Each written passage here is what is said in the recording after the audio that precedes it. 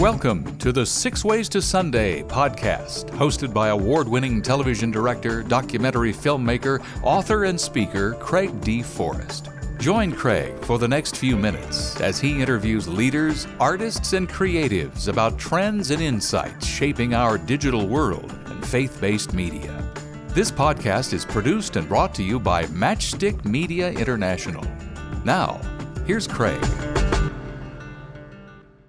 We're talking to Aaron J. Anderson here on the podcast. You can find Aaron at aaronjanderson.com. That's his website, a whole portfolio of photographs that include Europe, travel, corporate, magazines, weddings, landscape, nature. I wrote all these down, and also lighting and framing.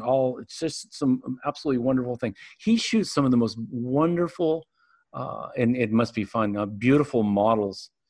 And makes them look ravishing, just incredible in his photography. He has a great eye for detail, and his portraits and his photography looks just luscious in what he does. His travel is great too. He also shoots sports, which is a whole nother genre. And also, we could talk about this. I don't want to go too deep into it. Once you get known for one niche and one genre, one niche, you could be typecast like, oh, he's a wedding photographer, or he's this or he's that, and then you may never get out of that genre ever in your life. And yet you're very multi-talented in a lot of genres. I know, like my wife and I do, that you and your wife love, and she's from Puerto Rico, like my wife is Puerto Rican heritage. Yep. The smart men marry Puerto Rican women. And to all the other women across the world, don't get mad at us, okay? We marry Puerto Ricans. That's just the way it rolls. But we like to travel as well. You had some photographs from Austria, from Hallstatt, that I saw. I was ready to pack my bags and get on a plane right away and move to Hallstatt. It must be fun to go to new places and see new sights, and you have a camera with you. Yeah, talk about that. Yeah, well, you mentioned about the typecasting thing first, and we'll lead into that. We'll just touch on it real quick. There is a lot of talk in photography forums that find, what you like a niche, like weddings or product photography or whatever it is. And we could be talking about video too, because I do both, and then do that, but really for me, I just can't. I see beauty in all sorts of things. I mean, I could take a picture. I took a picture the other day of my wife's boots. I went out to take the trash out, not very romantic. I came back, I opened the door to come back in the house. It was in the morning, and the sun just beamed right across our living room on our Spanish tile. And her white boots were right there, dead center, right in line with this light. And I found beauty in that, and I took a photo of it. So if I were to say I'm a wedding photographer, and then I would post that, people are like, huh? Where's that fit in? I'm just a photographer. That's the bottom line. And you can hire me for everything. That's a good answer. That's a good answer. Yeah. I'm a photographer. I will just photograph anything. And people know that. They say, oh my gosh, do you do love stories or photo sessions or anything? Oh, sure. Why not? So I go out and do photo sessions of couples and everything else. So I don't know if I would say, if you're only good at one thing, well, yeah, stick with it. But if you're like me and you're just a photographer and you like to capture beauty, then just take pictures of anything and don't let anybody tell you otherwise, and just have fun doing it. And you can make money with whatever. There's now nobody's going to probably buy a photo of those boots. Hey, maybe they will. But so if you want to make a living doing it, you do have to do like weddings or love stories or product photography to back the rest of your other hobbies. So Hallstatt, oh my gosh, man. Oh, this was the most beautiful place I've ever been. I mean, Hallstatt. For those who don't know, it's on this beautiful lake, and you have to walk from a distance to get to the village, right? Oh my gosh, getting there is not easy. Not just walking. I mean, my wife remembers all the cities and towns. I mean, I don't remember nothing, but we had to get on a plane, go to Europe, of course. Once you get there, you had to take like 4 trains to get closer. Then you got to take 2 buses to get closer. And this is like all day traveling. Just once you get on the first train, it's just all day travels. So 3 trains, which is kind of complicated if you don't speak the language. Then 2 buses, which is scary because you don't want to go the wrong way. And then you get all, then you got to get on this other little train to get you right to like the other side of the lake. And it was nighttime at this point. So we got off the train. It was pitch black. Like, which way do we go? You're kind of in the middle of nowhere. Like there's nobody around. You're in a train depot. Nobody's working there. You got one, tungsten light kind of flickering in and out. And you're like, oh my gosh, what do we do? Okay, it says call for taxi. Okay, well, let's call for the taxi. So we call the number, and we call the hotel that we're staying. It's a little hotel thing, like really small. And we call them, and they say, okay, we're going to send the taxi over to you. As we're waiting, I saw the sign, call for taxi. So as we're waiting there, way off into the distance, I don't hear nothing, way off into the distance, I hear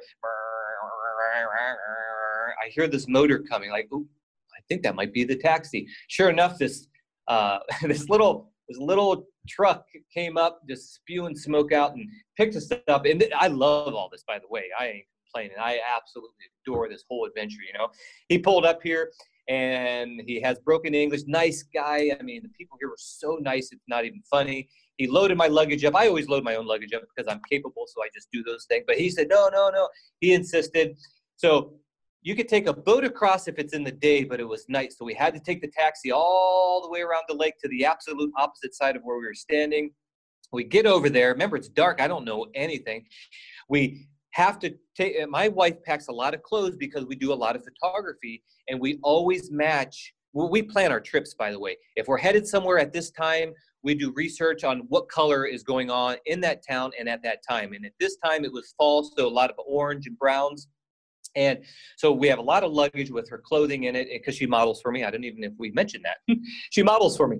So we have to drag this luggage all the way up these cobblestone steps to the very top. We finally find our hotel. We get in there. Very nice people, very clean. I wish I remember the name of the place. They set us in our hotel, and the hotel was super clean, very modern, had iPads to turn everything on and all that. But the whole place was all, very cobblestone-y, if that's how you say it. So we had these opening windows that open like they're two wooden shutters that open outward, but they were closed. You couldn't see nothing. We went to bed. We woke up in the morning, and I woke up in the morning. I've got photos of this, AaronJAnderson.com. And my gosh, the view that we had of this lake with the fog, the fog was rolling in. Check out the photos. And it was just the most beautiful thing to come at nighttime and to just have that, and right when you wake up, like, bam, there you go. It was absolutely amazing. If you haven't gone there, do your research and get there. It's amazing. I'm ready soon to go there. My wife and I are actually planning a trip, hopefully to Austria and Slovenia. Yeah. Loving this conversation with Aaron J. Anderson. We'll be back after this break. This podcast features engaging conversations with leaders, artists, and creatives sharing about current trends and insights shaping our digital world and faith-based media. Today's episode is produced by Matchstick Media International, a nonprofit that's passionate about inspiring both visionary leaders and young creatives to harness the power of media to further the gospel. To learn more, visit us at matchstickmedia.org. Now, back to Craig. Welcome back to the conversation with Aaron J. Anderson. I wanted to switch gears a little bit because you and I have talked about this in the past. We're sort of summing up our conversation here with Aaron J. Anderson. And you can find him on YouTube under, just type in Aaron J. Anderson, Aaron, A-R-O-N, J. Anderson. You'll find him on social media sites like Instagram. Not so much Facebook, but really YouTube. And YouTube and Instagram. Yeah, those are the big ones for him. You and I have talked in the past about how there's so many people that are either beginners or they're intermediates, and they seem to be in a hurry. They just want to be able to push the red button, get the shot, or get the little scene of footage, whatever it is, 5, 10, 15 seconds, whatever it might be, and move on. And they don't want to really make it poetic or beautiful or nice. I have a friend of mine from years back named Sergio, a cameraman, and he would talk to a client and he would say, do you want this good or do you want it fast? Do you want it good or do you want it fast? And they go, well, what's the difference? Well, fast, I can have it in 10 minutes. If you want it good, I need a half an hour to 45 minutes minimum, but it will really look good. Which one do you want? And sometimes they would say, we're in a hurry. I just need it fast. Okay, we'll do it. Or they'll say, you know what? I do want this to look good. I'll give you the time to do it. And then he wasn't under the pressure to, just start setting up things like crazy. Talk a minute about, we call it the red button. You and I have talked about this. They just think, push the red button, let's move on. And I think that is just taking the easy way out. And it's cheating when there's maybe in front of you, should be in front of you, either a great scene or a great shot. Yeah? You're absolutely right. And that kind of attitude of, what camera should I buy? Should I get this good again? It's all about the gear. And now once they get that gear, it's like, okay, let's press that red button. That's the record button. And let me film stuff. And like, well, did you learn anything about emotion or composition or the rule of thirds or all these things, lighting and sound and angles of faces and all that stuff? No, they didn't. They just want to press a record button and make their movies. A lot. I knew this one guy who had he had a 5D Mark V or 4 or whatever, or 2, or I don't know what it was. He was filming stuff, and his stuff was pretty bad looking. I mean, it just looked terrible. Years went by, and it never got better. It just still looks so bad. I mean, I could barely watch it. It was just, I mean, like bumping the tripod, during stuff. I mean, it was just terrible, And he never got good. And maybe a couple years ago, I said, "Oh, hey, what's going on?" He said, "Oh, I'm still saving up for that red camera, literally the red camera, not the Red Dragon, but the red camera." And he was always waiting to get enough money to buy the big boy camera because he thought that might make his stuff look good. When in fact, it's the opposite. I did a video with my uncle in Ohio on an iPhone 4, and I rearranged his whole living room with the fireplace going, put him in a robe. I did wardrobe on him, and I brought lighting in, just what we had there within my iPhone. I mean, whatever's in this house. Hey, Aunt Debbie, you got a lamp that maybe this tall? Yeah, great. Oh, it's not tall enough. Let's put it on a box. Okay, great. Did all this stuff, and you can go way back to my YouTube channel and see this. It was just a really quick, maybe a 2-minute quick little comedy thing, and it looks beautiful because it's the techniques and the talents that I learned to create that on an iPhone. And you can have a red camera and not know anything and still make crappy looking work. And people wonder, well, what's going on here? Now, to bring that back a little bit, I was actually, because of my passion to learn how the craft of video and photography, to learn that art, I wanted to be as good as Hollywood. I want to make my films look like that.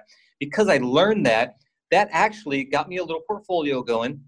And I got a job working for Univision. It was a big, international TV broadcast.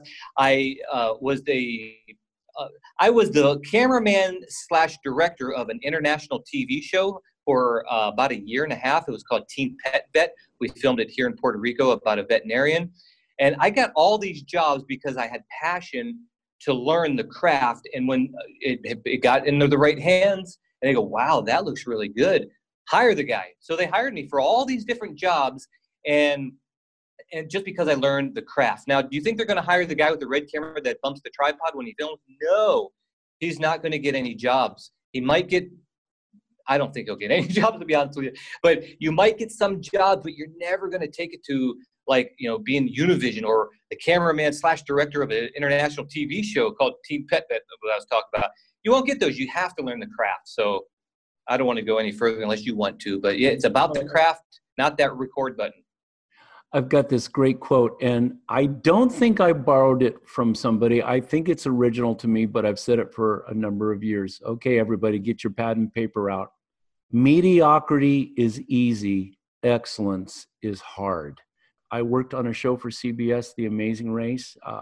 On the year I was on, we won the Primetime Emmy. I watched it. Reality competition. I'm very proud to have worked with a great team of people, great directors and crew, and everybody. I worked my tail off. I have never in 40 some years worked harder in the industry in anything I've done than working the season that I was on that show. And I know how hard it is to produce excellence. And if you, our listeners, if you have a choice. You can be okay, You could be mediocre, or you could be really good and strive for the best. And here's the other thing. You'll never know it all. It's impossible. Nobody knows everything. There's just that person does not exist. And if they tell you that they are, run away from that person and don't return their call or their text or whatever. You can never know it all because it changes on a constant basis. And I want to be a better director next year than I am this year. And Aaron, I can speak for him. He wants to be a better photographer and DP next year than he is right now, because there's more to learn and there are more adventures to capture and report.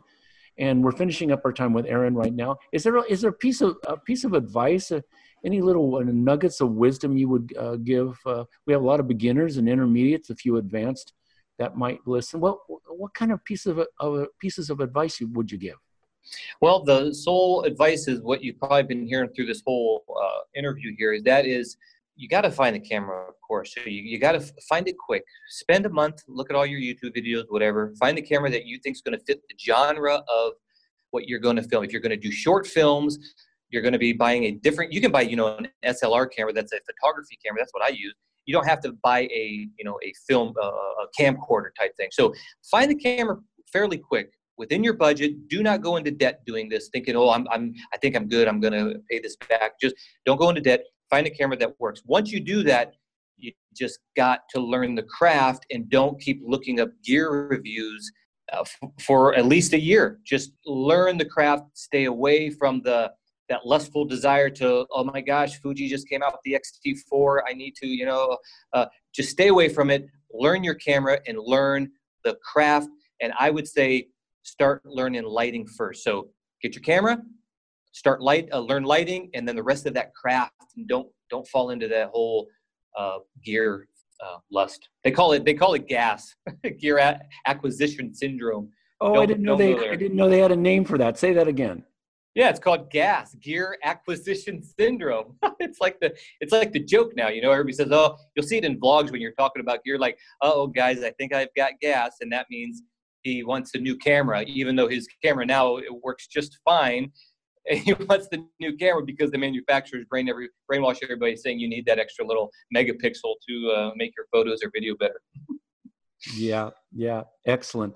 Aaron J. Anderson, an absolute privilege and pleasure. And we have to find a place to catch up, meet up again on the road sometime soon, right? Yes, exactly. Hopefully our paths will meet. Anytime I'm up in your area, I'm going to be calling you.